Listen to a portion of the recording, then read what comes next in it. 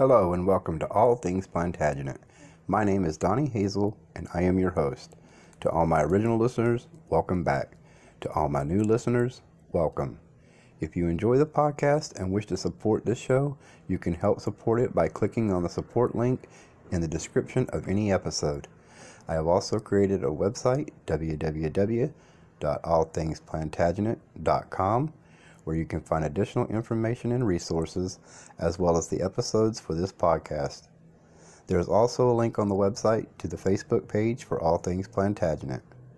Okay, so now on to the show. I'd like to start off with a couple of announcements. The first one comes from the Lambeth House, the official residence of the Archbishop of Canterbury. And the announcement is that the Archbishop will not be attending this year any of the celebrations which are being held to commemorate the Peasants' Revolt. He won't be going to Canterbury, where a lot of respectable people have arranged a commemoration of the Peasants' Revolt. He won't be going there. He won't be going to Blackheath, where there's another celebration on June the 16th. He won't be going to Mile End, where there's another celebration on June the 17th. He certainly won't be going to Westminster Abbey, where I understand some people are trying to have a celebration there. Won't be going anywhere. And it's not because he's busy, because a spokesman for the Archbishop was quoted a fortnight ago as saying, "This is not a celebration with which Dr. Runcie would want to be associated." And that's not altogether surprising, because as you will have seen in the programme to this rally, the first thing that the rebels did when they got into the Tower of London on June the 16th, 1381, was to search out the Archbishop of Canterbury, to tell him what they thought of him, and to chop off his head. Now, the second announcement comes from Buckingham Palace. And that is that Her Majesty the Queen will not be attending any celebrations this year to commemorate the Peasants' Revolt. And that is rather surprising, really, because if there's one thing that you can explain the immediate failure of the Peasants' Revolt, when it did fail, it is that the people had faith in their monarch. I think it's a bit churlish of Her Majesty not to commemorate that fact, but perhaps she feels that people won't make the same mistake again. Now, we will be there, I hope, most of us, not in all those places at once, but in a whole lot of other places where there are to be these celebrations this June, and I thought it was worth remembering why. And to do that, we've got to go back a long way. We've got to go back what seems an unconscionable time, 600 years.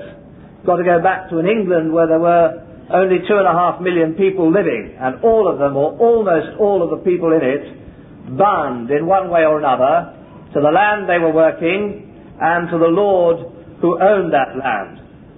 The serf worked the land and the Lord worked the serf. That's the explanation of the feudal system in a single sentence. That's how it operated. And everything except the right to buy and sell the actual people, which was something that had happened under the Roman Empire and something that would happen again in Africa and America, except for the right to buy and sell the actual people, everything that the serf did or the villein did in terms of the things that they produced on the land, in terms even of the bodies of the children that they had, the bodies even of their children were the property of the Lord, everything. And the relationship between the Lord and the people who produced their wealth was like the relationship between the Lord and the beast of burden, except that probably the beast of burden was more generously treated. That was a rough picture. And the feudal system, which is described so often as though it was something of the natural order, as something that was tidy and well parcelled up, but was in fact an utterly brutal and utterly horrible system, was at the time that we're discussing beginning to crack up, completely to crack up, more perhaps to fray at the edges. People were coming with money. People coming and understood that you didn't just have to produce one for one in each manner, in each section, but you could produce a lot of things cheaper and sell them across the board and make more money that way. And money coming into the system, buying and selling coming into the system, meant that people also found that they could, if they really worked hard, produce a little bit of surplus even on top of that they were giving to their Lord, even on top of that was given to the church. Because it wasn't just the Lord that took the surplus that was made, the church also took its tenth. The church and the archbishop had found a quotation from Genesis of the story of Jacob's ladder. I'm sure you all remember it. Of all that thou shalt give me, I will surely give the tenth unto thee. And they'd rewritten it to saying, of all that thou shalt make, thou shalt surely give a tenth to me. That's how they saw it, and that was what the tithe barns were built for, and that was what the tithe meant, that a tenth of what you made, on top of everything that you gave to the Lord, went to the church. And if you died, it was extremely expensive. The Lord took, that is if you died under the age of 60, the Lord took your best beast, to compensate for the amount of military service that you would have given if only you'd lived to 60, and the church then took your second best beast to compensate for the tithes that you would have paid if only you'd had the decency to live to the proper age. And since no families at all had more than two beasts, you can see the poverty that all that kind of system operated. It was beginning to crack up. There was the money beginning to come in, and the ordinary processes of economic advancement beginning to break up that system. That was the situation that existed then. The beginning of the breakups were hardly felt at all by the people at the bottom of society, only tiny particles of freedom coming to them. And at the top of the society at this time, even, it wasn't making any real substantial difference. That the previous rulers of England had been the king, the landed gentry, the barons, and the clergy, the three. And now there was, by way of a change, the king, the landed gentry and the barons, the clergy, and the monopolists. That was the difference that was being made by the beginning of the crack-up of the feudal system. Now, who were the rulers of England at this time? What sort of people were in charge? Most of the time up to the Peasant Revolt, although not actually during it, there was a fine old tyrant called Edward III, usually described in most school history books as a good king. Always be suspicious when that is written about. The thing that Edward liked to do most of all was to go to war. That was because he didn't have to do any of the fighting, and because it was the quickest way to make booty. He couldn't get it out of the barons very easily, couldn't get it out of the monopolists very easily, but he found that if he could win, or somebody else could win, a battle in France, like Crécy or Poitiers, then that was a quick way of making booty, and so he was always off to war. In fact, he was one of the inspirers of what's known as the 100 Years' War. The best thing for him was to be at war for 100 years. And one of the things he did in the process of this was that he, which is interesting to this story, insisted that the people should be armed, or at any rate instructed in the processes of arms. And he was very adamant that there shouldn't be any pastimes undertaken by anyone at all which should take away from time which would otherwise be given to archery practice. There's a statute in 1341 which decrees that anyone caught playing football, handball, hockey or racing dogs was liable to imprisonment. Now the king had a gang, and they were known as a gang, and central to the gang was his brother John of Gaunt. Any Shakespeare readers here? I'm a great Shakespeare supporter, by the way, but he really was wrong about John of Gaunt. If you read in Shakespeare about John of Gaunt, he appears to be a benevolent old man, usually dying. Now, at this time he was very much not dying. He was another man who loved to fight wars. He had an obsession. Most of these people have a psychological disorder of one kind. His was that he wanted to become the King of Castile. Determined to become the King of Castile. He didn't see why there should be a King of Castile that wasn't him. And it really drove him to all kinds of relentless persecutions of people in order to go and fight in Castile. He couldn't fight in Castile, he would take time off fighting the Scots. He laid claim to being the most hated man in England. It was much contested among the gang as to who was the most hated man in England, but I think John of Gaunt probably quite rightly did lay claim to that. He represented in this gang, of course, the old landed gentry, and so did Sir Robert Hales, who was very, very close behind him for the most hated man. He was the treasurer, what's known today, I think, as the Chancellor of the Exchequer, and he was widely known even by his friends. In fact, I think he probably thought of it himself as Hob the Robber. Simon of Sudbury, Archbishop of Canterbury, Lord Chancellor, just in case there should be any doubt that the Church laid down the laws, he made certain that he was head of the Church and head of the law at the same time, just in case there should be any confusion on that matter.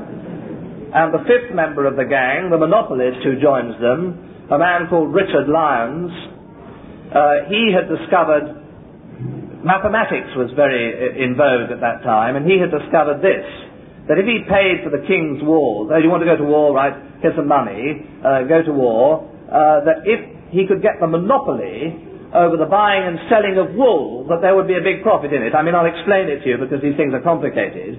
He bought the wool for £6 by order of the king, and he sold it for £14, you see, by order of the king, and therefore made a profit. Complicated, it's a thing which was only available to a few people in society to understand that sort of subtlety, but he made himself extremely rich by the process and became an expert in housing, particularly as he had 7 very lovely ones of his own.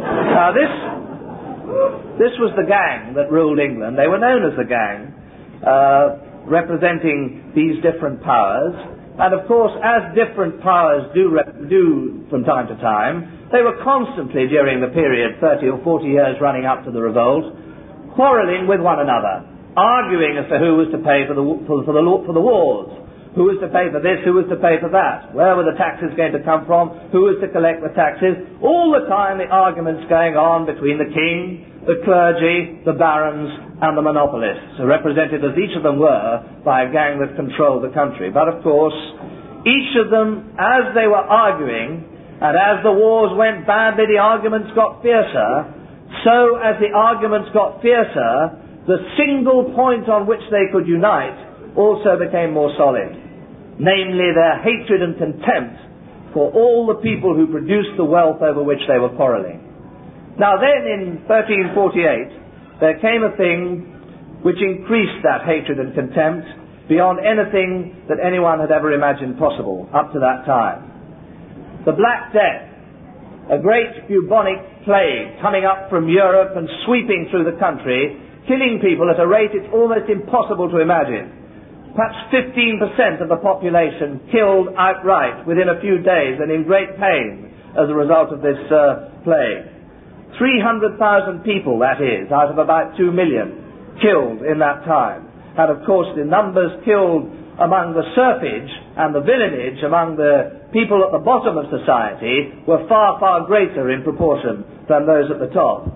And the immediate effect of this, however, was not just the misery attached to all that death, but the immediate economic effect was a rather different one, which was that as there were less serfs and less villeins about the place to do more work as a result of the plague, so for the first time, for a very, very long time, for the first time since the Norman conquest, the people at the bottom of society began to feel a growing confidence about their economic condition in society.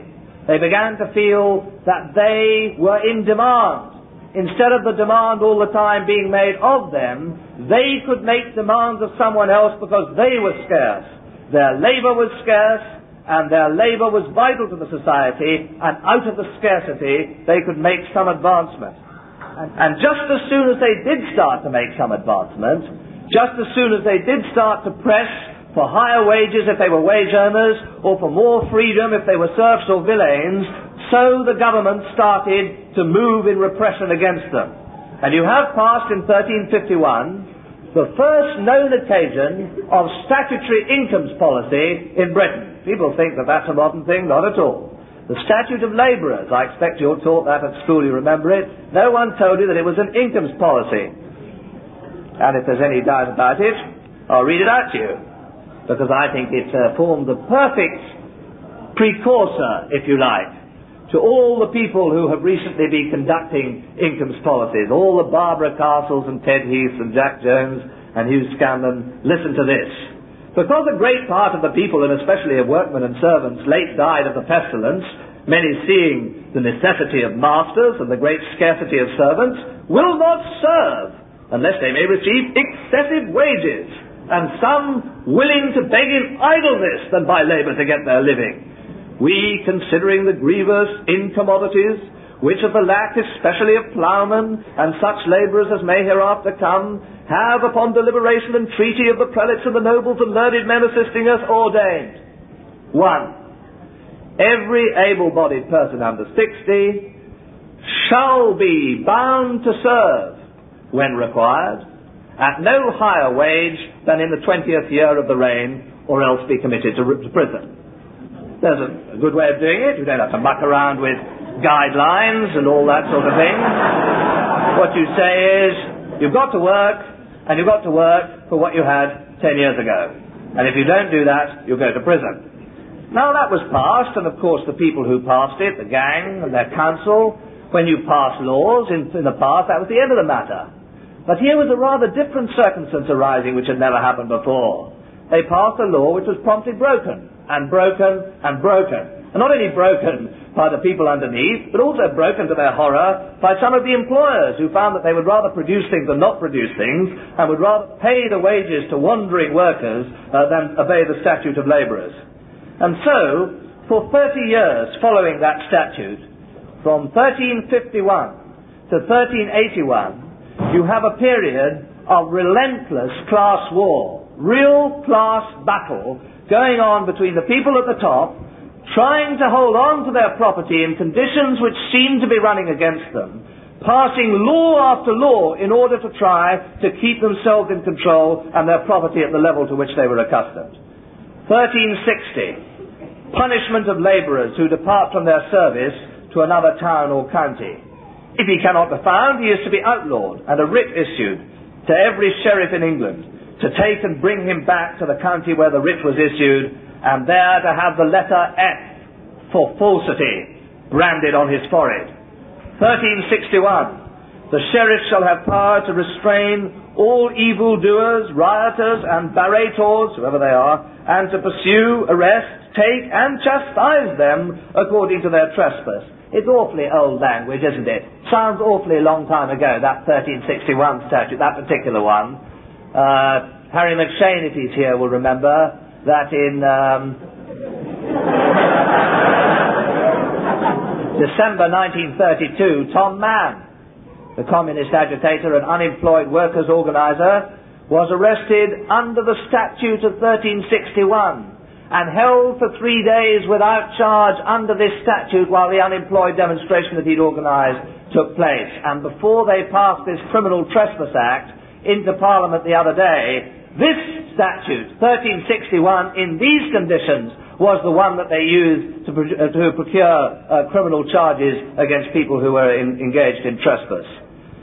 1363, petition in Parliament to prevent women wearing clothes that ought to belong to a higher rank.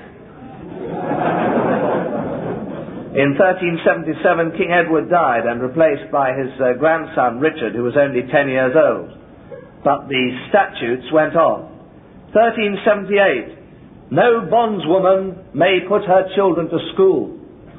Why should she put her children to school when he could well be put to work? 1379, this is one I like particularly, for punishment of devisers of false news and reporters of horrible and false lies concerning prelates, dukes, earls and barons and other nobles and great men of the realm, whereof great peril and mischief might come to all the realm, and quick subversion and destruction of the said realm, if due remedy be not provided. Due remedy was of course provided. Brandings and burnings and imprisonments.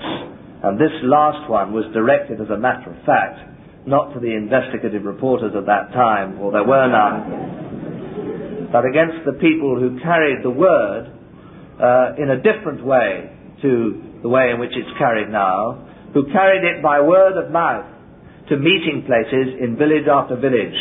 And these were religious people working within the framework of the religion, but attacking the way in which the religion was being carried out.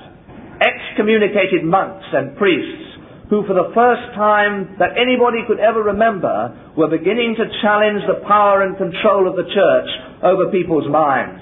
How people thought, if they thought at all, if they had a moment to think, was dictated by what God said through the Archbishop of Canterbury.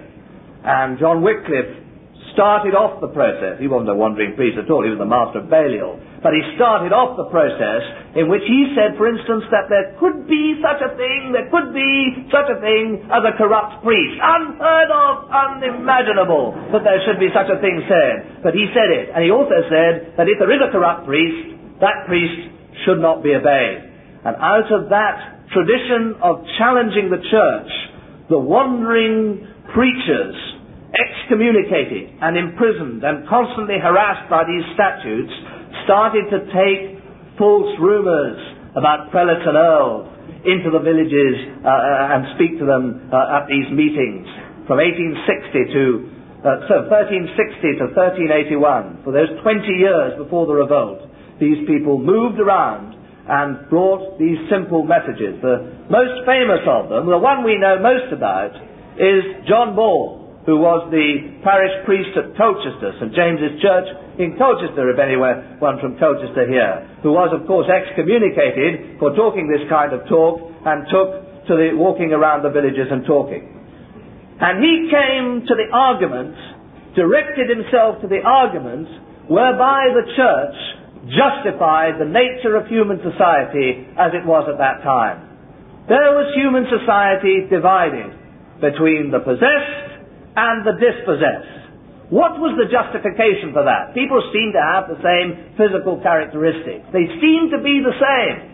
What was the justification for this fantastic division? And of course, the church applied themselves to that, as they do, very carefully, and they came up with the answer. Read the Bible, it's there, they said. Adam and Eve had 3 sons. They were called Cain and Abel and Seth.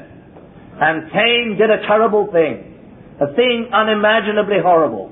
He killed his brother. Of course, these people were killing their brothers all through the centuries. But that, in terms of Cain and Abel, that was a terrible thing that Cain did. And Cain, therefore, represented the evil, the barbarous, the people who are ineducable, the people that lived at the bottom of society, the people, if you come and live at the bottom of society, you're descended from Cain. That explains it. Descended from Cain. Sorry, that's why you're there. Then there were the people descended from Seth, who was quite a different character altogether. Very respectable gentleman, never slaughtered his brother in public anyway. And even, eventually begat Noah. Noah, is the absolute pinnacle of respectability and behaved with great foresight and vision. When there was a natural disaster, he packed his ark with all the important people, namely his own family, and all the important animals. He was the precursor of the people who are arranging the nuclear shelters today.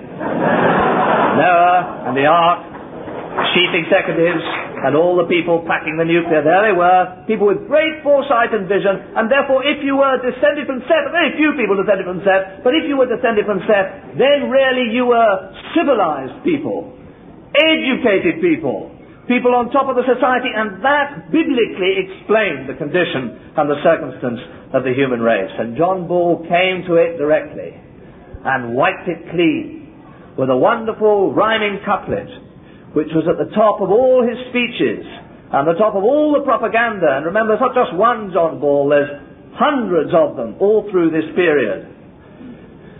When Adam delved and Eve span, who was then the gentleman? It means 2 things really, doesn't it?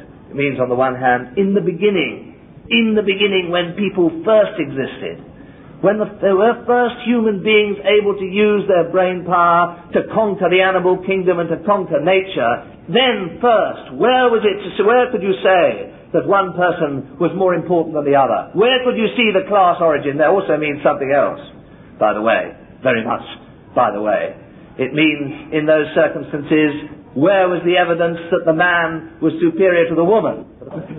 Where's the origin of the class? Where is the origin?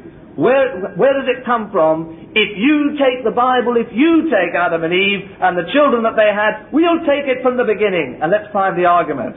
We don't have the speeches, unfortunately. There were no scribes really taking down speeches in shorthand from what John Ball and all the other preachers were saying at that time. Occasionally, somebody in a monastery will find a chronicler, and here's one little thing from one of the John Ball speeches which shows the inspiration and the ideal which he held up to people.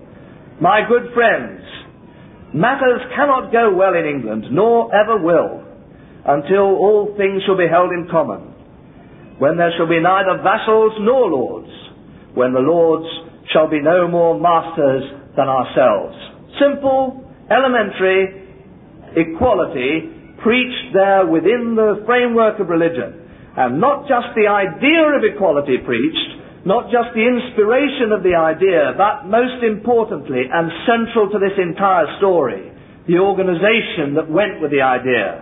The organization that the idea could be put into effect if people took some kind of activity. And what you have there is not just people wandering around with vague ideas and sermons around the villages saying nice things to people about how all things will be held in common. You have 30 years proved there, really again and again, proved particularly when we come to the revolt itself, 30 years of agitation, 30 years of organization, of inspiration to action, of appointment of representatives, of linking the experience between town and country. All these things were going on at that time. And just as they were going on, so the authorities came again and again to try and suppress it.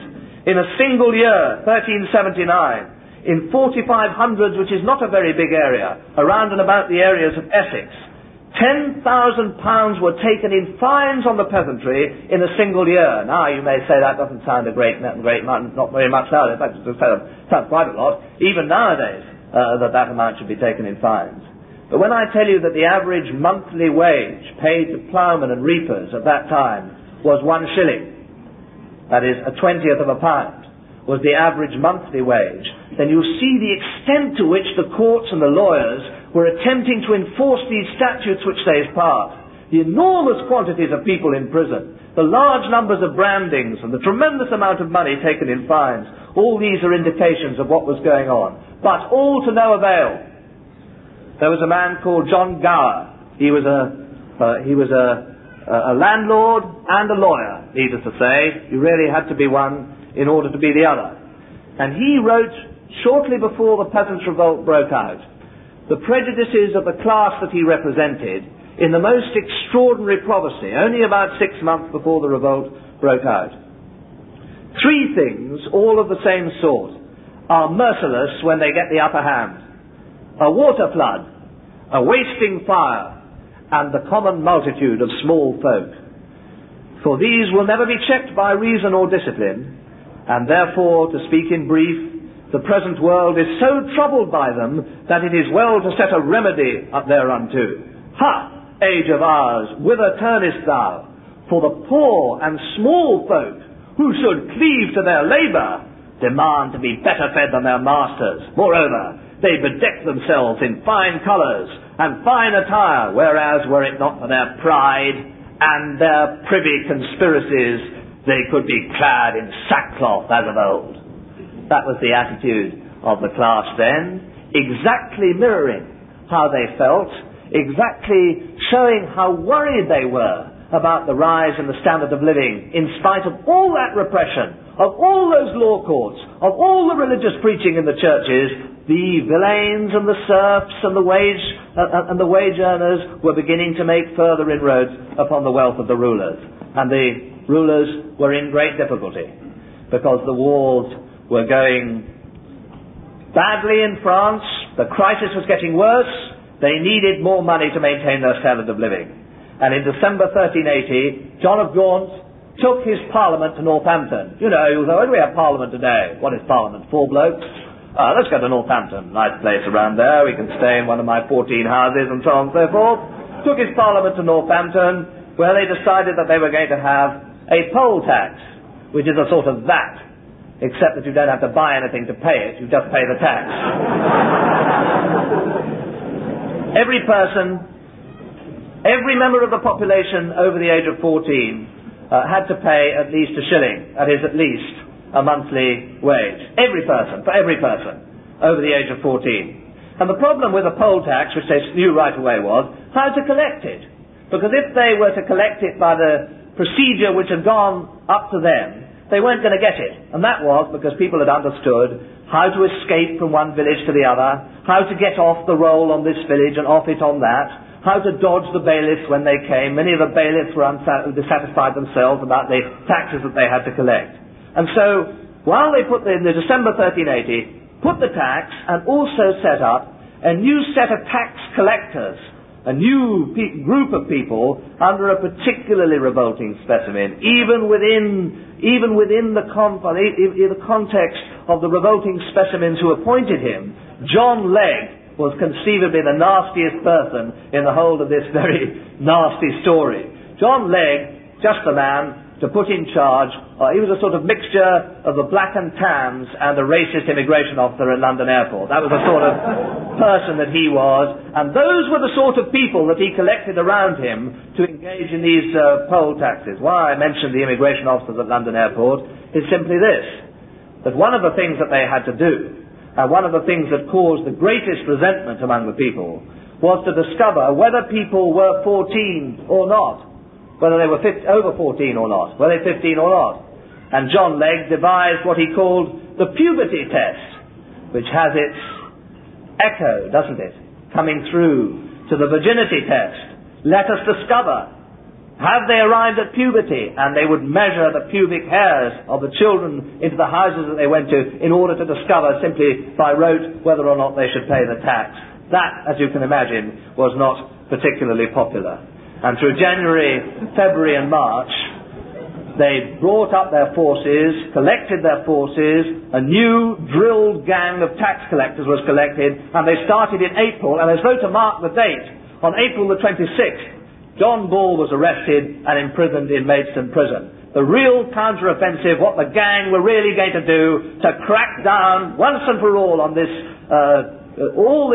insubordination over the last 30 years had started. But instead of that happening, of course, it was the spark to the flame. And don't forget, it's not just a spark to a flame like Peasants' Revolt in other parts of Europe at that time.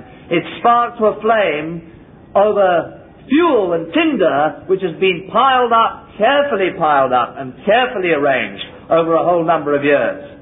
Now on May the 30th, a man called Thomas Bampton, a very, very important man indeed, rode into Brentwood at the head of a group of 5 or 6 armed people to complain about the low taxation of the Essex village of Fobbing.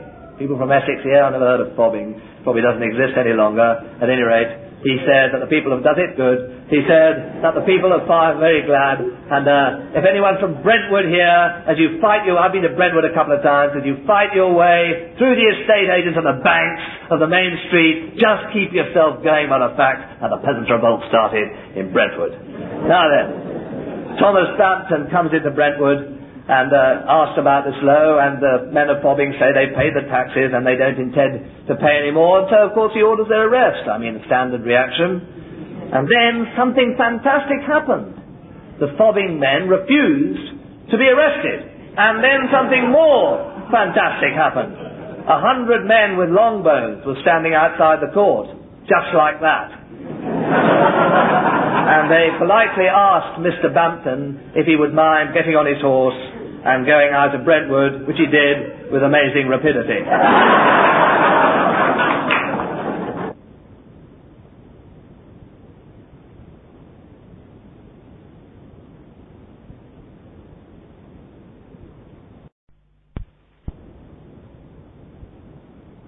And he went to see the authorities.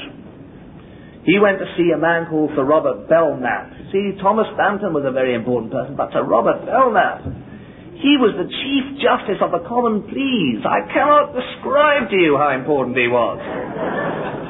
He came to Brentwood with 15 men. 15, that's a lot, you know. You don't need 15 men to carry out a puberty test on a 15-year-old child. He came to Brentwood and commanded a jury to charge the rebels. These men have revolted against the crown, let's have a jury. Well, 2 people in Brentwood agreed to form a jury. That was enough for Sir Robert. 2 good men and true. 2 angry men, whichever way you want to look at it.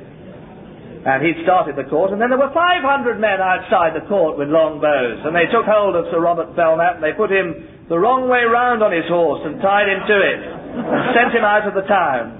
And he'd gone a long way before someone got him down, and then he saw another horse coming towards him, and on the horse were the 2 heads of the jurors who had agreed to stand to indict the rebels of Brentwood. Now, on the same day, you see, people say, the thing wasn't planned, a sporadic outburst. On the same day, June the 2nd, in Dartford, in Kent, which is some way away, one of John Legg's gangs went to the house of John Tyler. And it's better now I read it out directly, because people never believe me, Some of Legg's fellow criminals, this is actually quite a moderate historian, it's not a socialist at all, a man called Morris, a liberal. He refers to Legg's fellow criminals, so you can see what even sort of quite ordinary people think about this. Some of Legg's fellow criminals had already arrived and had gone to the house of one John Tyler and demanded of his wife the payment of the poll tax on behalf of herself, her husband and her daughter. She refused to pay for her daughter as not being of age, and the collector thereupon seized the daughter, declaring he would discover if this were true. Neighbours came running in, and John Tyler, being at work in the same town, tiling of an house, when he heard thereof, caught his lathing staff in his hand, and ran reeking home. Don't know what reeking means. Where, reasoning with the collector, who made him so bold, the collector answered with stout words and strake at the Tyler, whereupon the Tyler, avoiding the blow, smote the collector with the lathing staff that the brains flew out of his head.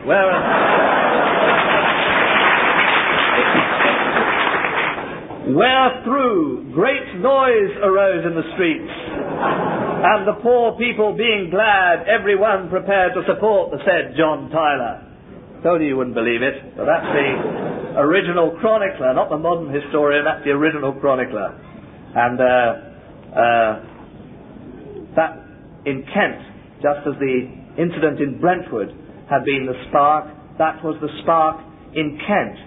And great troops of armed peasants suddenly started arriving at the main townships of Essex and Kent within a matter of 24 hours. On June the 3rd, the monastery at Erith had fallen. On June the 5th, the castle at Rochester, never before fallen to a foreign foe since the Norman conquest, fell to the peasants. On June the 6th, John Bull was set free out of Maidstone prison, and it was there, as he was set free, that rebel forces coming, representing 20, 30, 40,000 men, coming there to Maidstone, elected as their leader a man called Wat Tyler. Not the John Tyler that was there, but another man called Wat Tyler, about whom, to his enormous credit, we know absolutely nothing. Don't know what he looked like, we don't know what he did for a living, we don't know anything. And so I'll just take one of the historians that writes about this time, because I know there are lots of academic people here that like to have sensible university people, professors and so on, to tell them the truth about what Tyler was. And here is Professor Sir Charles Oman. You couldn't get better than that, could you? The Great Revolt, Oxford University Press, 1906. It is probable that Tyler was an adventurer of unknown antecedents.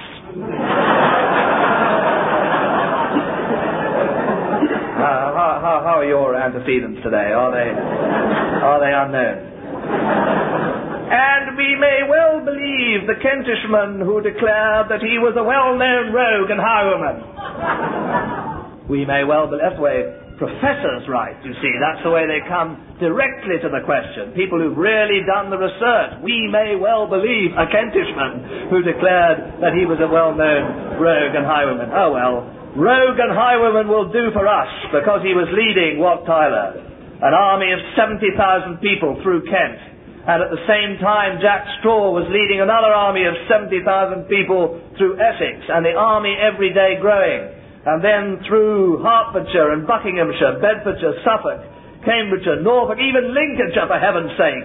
There were peasants meeting together in the villages as though indeed because of prearranged plan through representatives who previously had been appointed and marked down.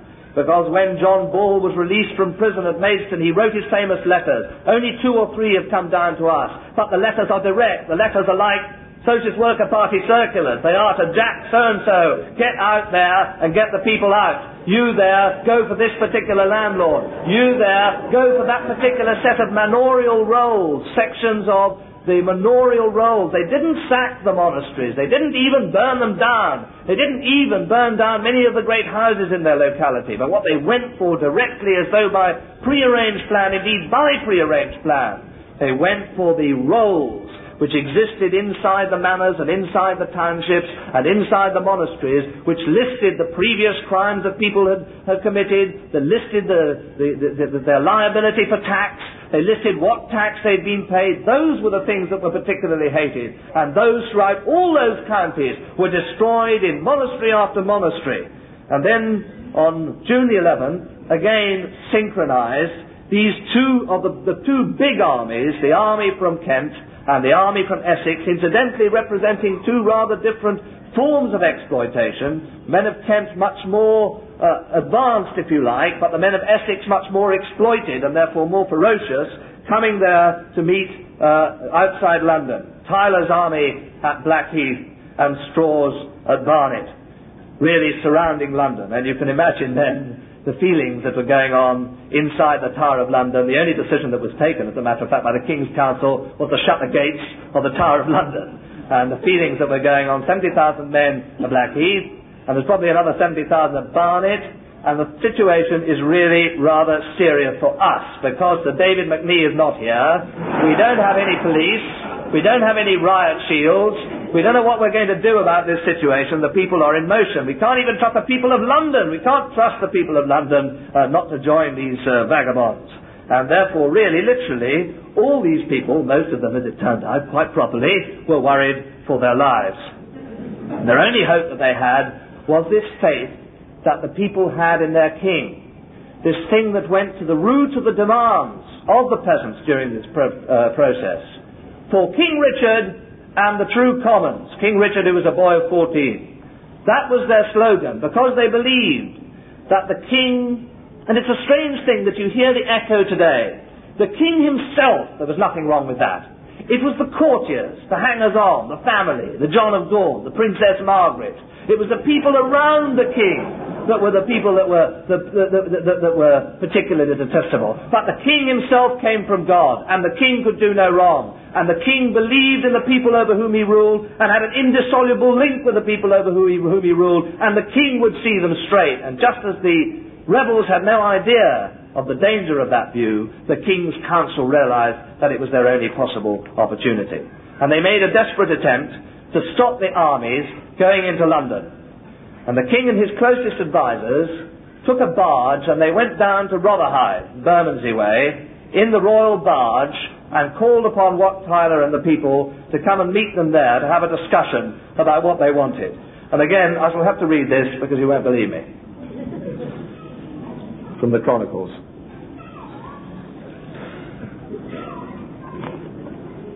Accordingly, attended by the earls, very important to remember the names, I hope you'll all remember the names, particularly those of you who come from these places, attended by the earls of Salisbury, Warwick and Suffolk. Fantastic! Yes, 3 earls in one boat. And other knights. Richard rowed down the Thames towards Rotherhithe. That doesn't, of course, mean that he rowed, you understand. Any dispute about it. He was rowed down the Thames towards Rotherhithe, where were upwards of 10,000 men who had come from Blackheath to see the king and to speak with him. When the king, and this is from the Chronicle, when the king and his lords saw this crowd of people and the wildness of their manner, there was not one among them so bold and determined, but felt alarmed.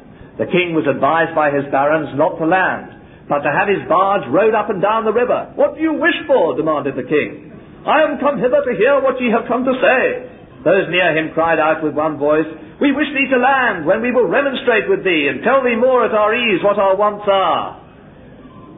The Earl of Salisbury then replied for the king. The Earl of Salisbury then replied for the king and said, Gentlemen, you are not properly dressed. Nor in a fit condition for the king to talk with you. Nothing more was said, for the king was desired to return to the Tower of London from whence he had set out. And the earls and marquises of Salisbury have been saying it for 600 years. You're improperly dressed all through that period, and nothing happened. That particular event meant absolutely nothing. And naturally enough, the rebels did move into the city of London from both sides. And once again, they acted swiftly and with great restraint as though by prearranged plan. They went for two areas alone. Two areas are particularly hated. They went for the temple representing all the lawyers. All the lawyers lived in the temple, still do for a matter of fact. And they burnt it all down.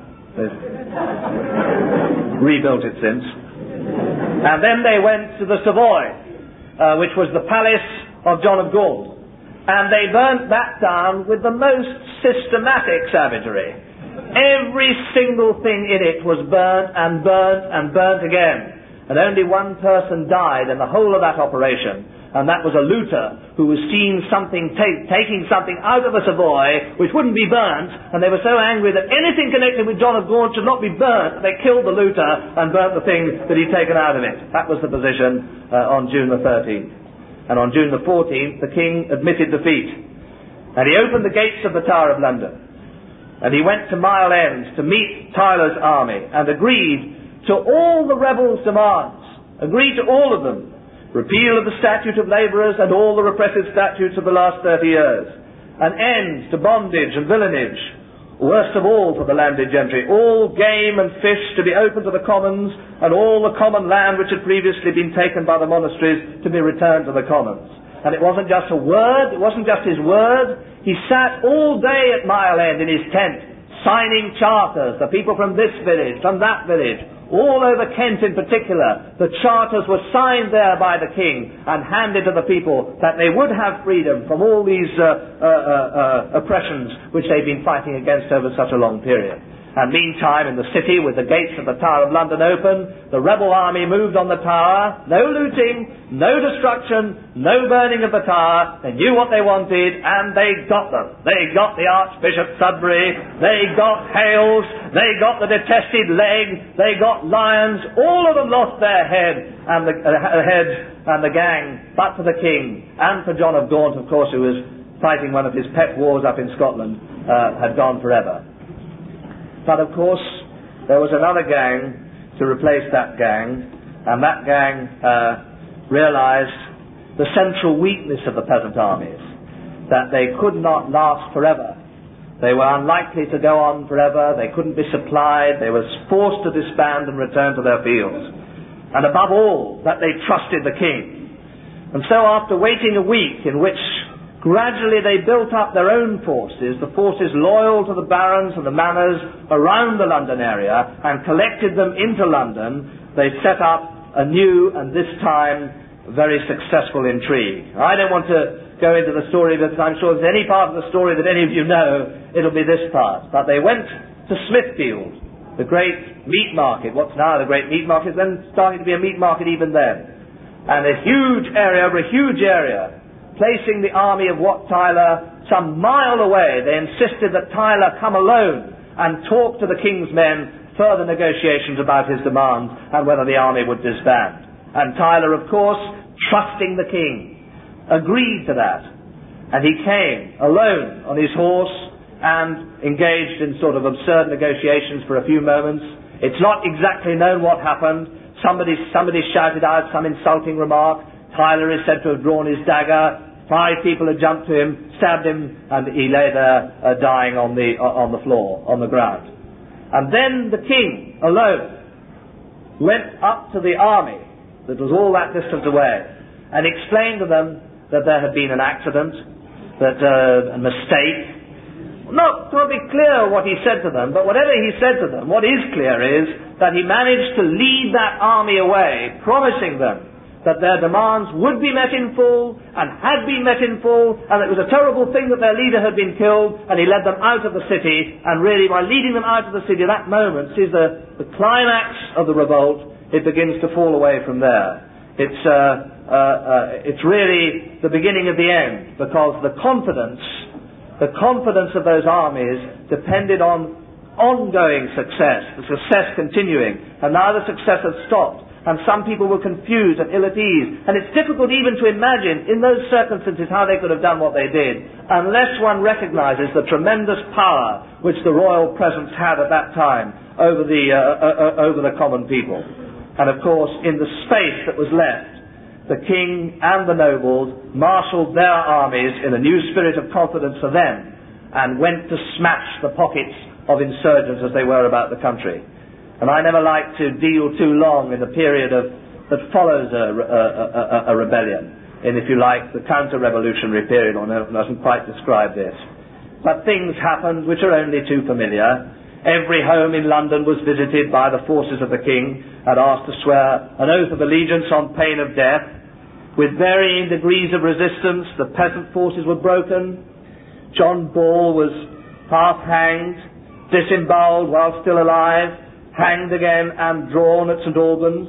John Raw, Jack Straw, John Searle in Sussex, William Grindcob in St Albans, all of them were executed in one way or another after varying forms of resistance in different times. And if there's anybody from St Albans here, I don't want to go into the story at great length, but if there's anybody from St Albans here, you don't have to apologize any longer even for that.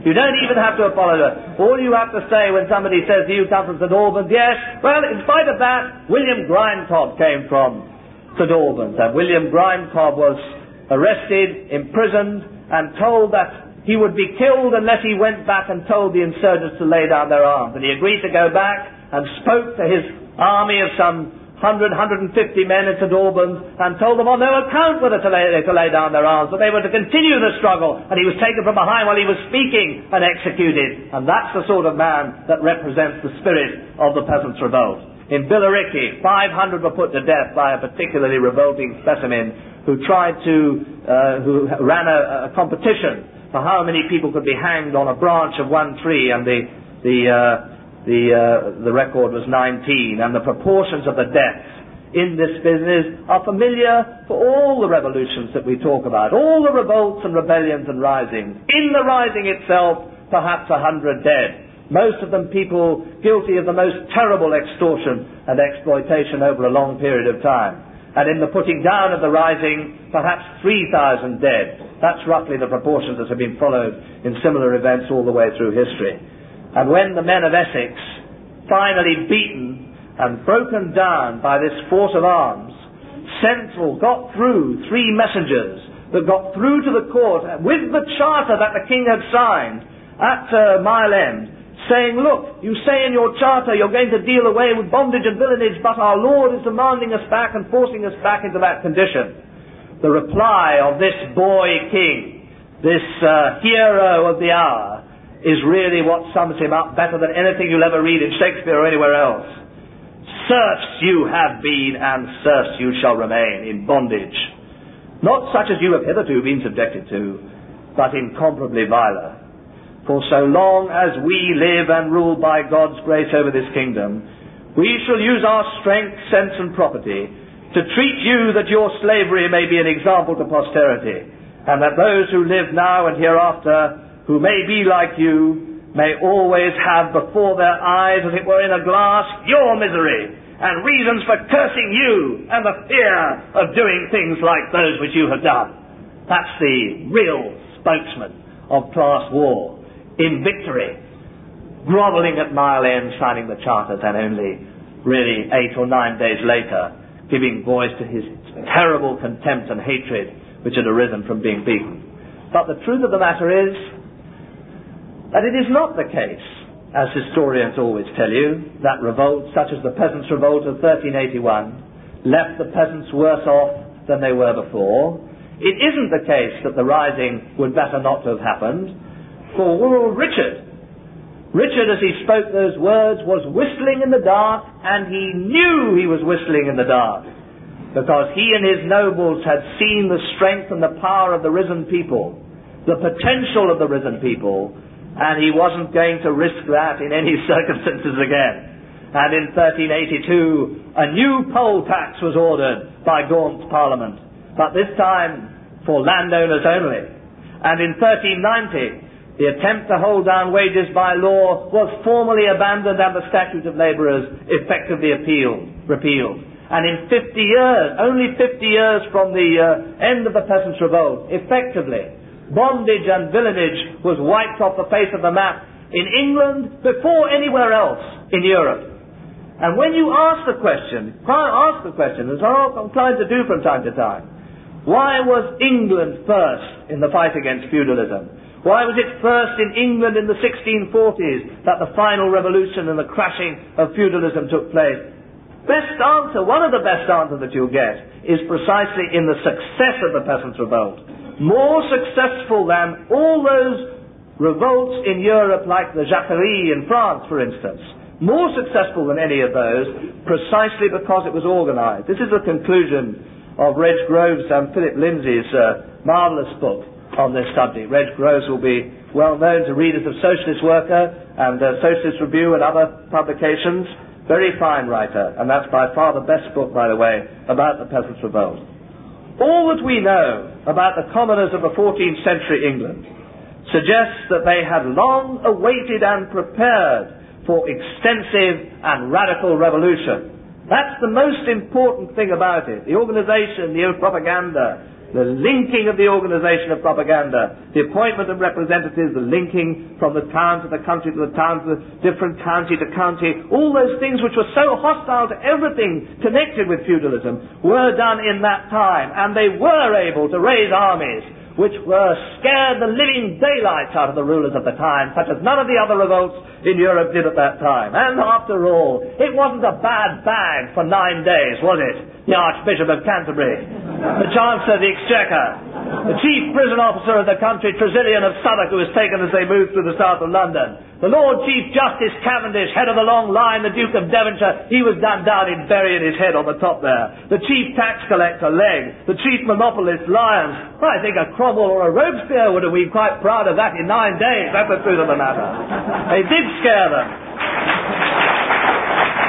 And the scaring goes on now in the rulers' minds, even today. Even with a miserable little bit of history that the ruling class get, they're scared by what happened at that time. It just occurs to me it's possible that there are people here who have not read A Bleak House by Charles Dickens, conceivable. You don't have to admit to it now. Put it right, you know, and next time you go on holiday, if you're dissatisfied, I'll refund you the cost of the book. Have to prove to me that you bought it. Bleak House has a wonderful character in it called Sir Leicester Dedlock. You know, the names actually of Dickens always sum the person up. Sir Leicester Dedlock, well, I don't have to tell you what sort of a person he was. He was always worried about the floodgates. You know, the floodgates. What was it, that quote from Gower? Things are irresistible, water and the masses. And therefore they talk like that. The floodgates are open, the sluice gates are open. Society as we know it is in peril. Now this is a story about a case in the Court of Chancery. Just read you a little bit. There are a number of examples of this, but he, Sir Leicester, regards the Court of Chancery, even if it should involve an occasional delay of justice and a trifling amount of confusion, as a something devised in conjunction with a variety of other somethings, by the perfection of human wisdom for the eternal settlement of everything. And he is upon the whole of a fixed opinion that to give the sanction of his countenance to any complaints respecting the Court of Chancery would be to encourage some person in the lower classes to rise up somewhere, like Watts Tyler. And if you go through the whole of this book, and all the references to Sir Leicester Dedlock, when someone says something wrong at a party, or eats with the wrong knife, or doesn't come home at the time that they ought to, Sir Leicester is reminded, and someone he's never heard of in any context whatever, of Wat Tyler and people who meet by torchlight with grim and swarthy expressions and will come to take his property which he knows he has taken from them. They're frightened of it, and it lingers on in their memory, and I think it should linger on in ours as well. Now, in 1903, Martov wrote to Lenin about a dispute in the Bolshevik Party, and the letter started, "We are not peasants." It establishes a tendency among people who think about history, Marxists who think about history, or people who call themselves Marxists, Marxist thinkers of history, to see history as something that's divided out, that the peasant is something of a different age, separate from us, nothing to do with us, that history moves by stages, scientifically stages, and the stages are marked out by history, and it's nothing therefore to do with us, what happened 600 years ago in a quite different sort of economy, nothing to do, we can leave it on one side, we're not peasants, we're very advanced people, we've been in the industrial working class burrowing over years and got pretty well nowhere, and we're terribly important, and we're really much more important than anyone in that sort of field at all. And I think that is not only reactionary and wrong and paralyzing, because all that idea that history determines things and that everything's inevitable paralyzes us, leaves out the activity which is at the center of the Peasants' Revolt, but also insulting to the people who carried those standards for us all through those years before, insulting to them. The truth is that it is the thing that's most extraordinary about reading and learning about the Peasants' Revolt is not the differences between us and them. I mean, I suppose subconsciously one knew that there were those differences there, and it's not therefore the differences between us and them that shine out, it's the similarities, and the similarities which were bound together by the fact that there is this relentless struggle between the classes going on all the way through their story and all the way through ours. The relentless battle between the possessed and the dispossessed, the people who've got the property and the people who haven't got the property, and what you do about it and how you fight against it. And, if you like, the old Shelley quote, the spirit that lifts the slave before his lord is the spirit of the Peasants' Revolt, and that's the thing that rolls down on us through the ages. Now, in 1881, 100 years ago, inspired by the celebrations of the 500th anniversary of the Peasants' Revolt, William Morris, a very great socialist writer, sat down to grapple with this problem. Here we do have something in connection with what John Ball and Wat Tyler were doing in 1381. And how could he, with his enormous writing powers, try to bridge the gap for the socialists for whom he was writing? He set out in a really very brilliant piece of writing. Took him a long time to do it and didn't in fact appear until 1885. But he set out in a very brilliant piece of writing to try and bridge that gap, to pull the two together. And the way he did it was this. He imagined himself, or somebody like himself, a socialist in 1881, being plunged back in the sort of Doctor Who circumstances into the villages of Kent in 1381, and going through the processes of beating off the king's men and beating off the barons and the nobles, few battles there, very well described. He describes John Ball coming to the village, probably the best description there is, probably better than the chronicles themselves, because he really went into it and found out how to do it. And then at the end of the piece, it's called The Dream of John Ball, at the end of the piece, this man, who has all this experience of 500 years after 1381, has a long discussion with John Ball about what will happen. John Ball says, well, I can see that you know what's going to happen. And we all know the revolt's going to fail. But what's going to happen after that? What about my dream? What about the dream that I have, this heavenly thing that I have, of all people living in common and sharing everything and not being any vassals or lords? When's that going to come? He says, I'm afraid, in all my information, I've got all this information, 500 years of information, and I'm afraid it hasn't come yet. Awfully sorry, 500 years. So not surprisingly, John Ball gets a bit depressed about that. He says, here, we're going off tomorrow, I'm probably going to be disemboweled and all that sort of thing, and you're telling me that in 500 years nothing will have been achieved. Is it worth the disemboweling? Shouldn't I go now to try and become the next Archbishop of Canterbury in order to get out of these circumstances? And the reply that he gets to that expression of depression comes from Morris or from a socialist today, loud and clear. John Ball, be of good cheer, for once more thou knowest, as I know, that the fellowship of man shall endure, however many tribulations it may have to wear through. It may well be that this bright day of summer, which is now dawning upon us, is no image of the beginning of the day that shall be, but rather shall that day dawn be cold and grey and surly. And yet, by its light, shall men see things as they verily are, and no longer enchanted by the gleam of the moon and the glamour of the dream tide. By such grey light shall wise men and valiant souls see the remedy and deal with it, a real thing that may be touched and handled, and no glory of the heavens to be worshipped from afar off. And what shall it be, as I told thee before, save that men shall be determined to be free, yea, free as thou wouldst have them, when thine hope rises the highest, and thou art thinking not of the king's uncles and pole-groped bailiffs and the village of Essex, but at the end of it all, when men shall have the fruits of the earth, and the fruits of their toil thereon, without money and without price.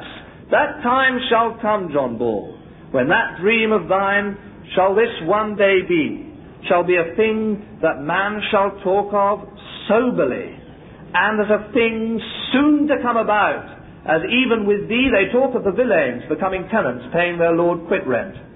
Therefore hast thou done well to hope it, and thy name shall abide by thy hope in those days to come, and thou shalt not be forgotten.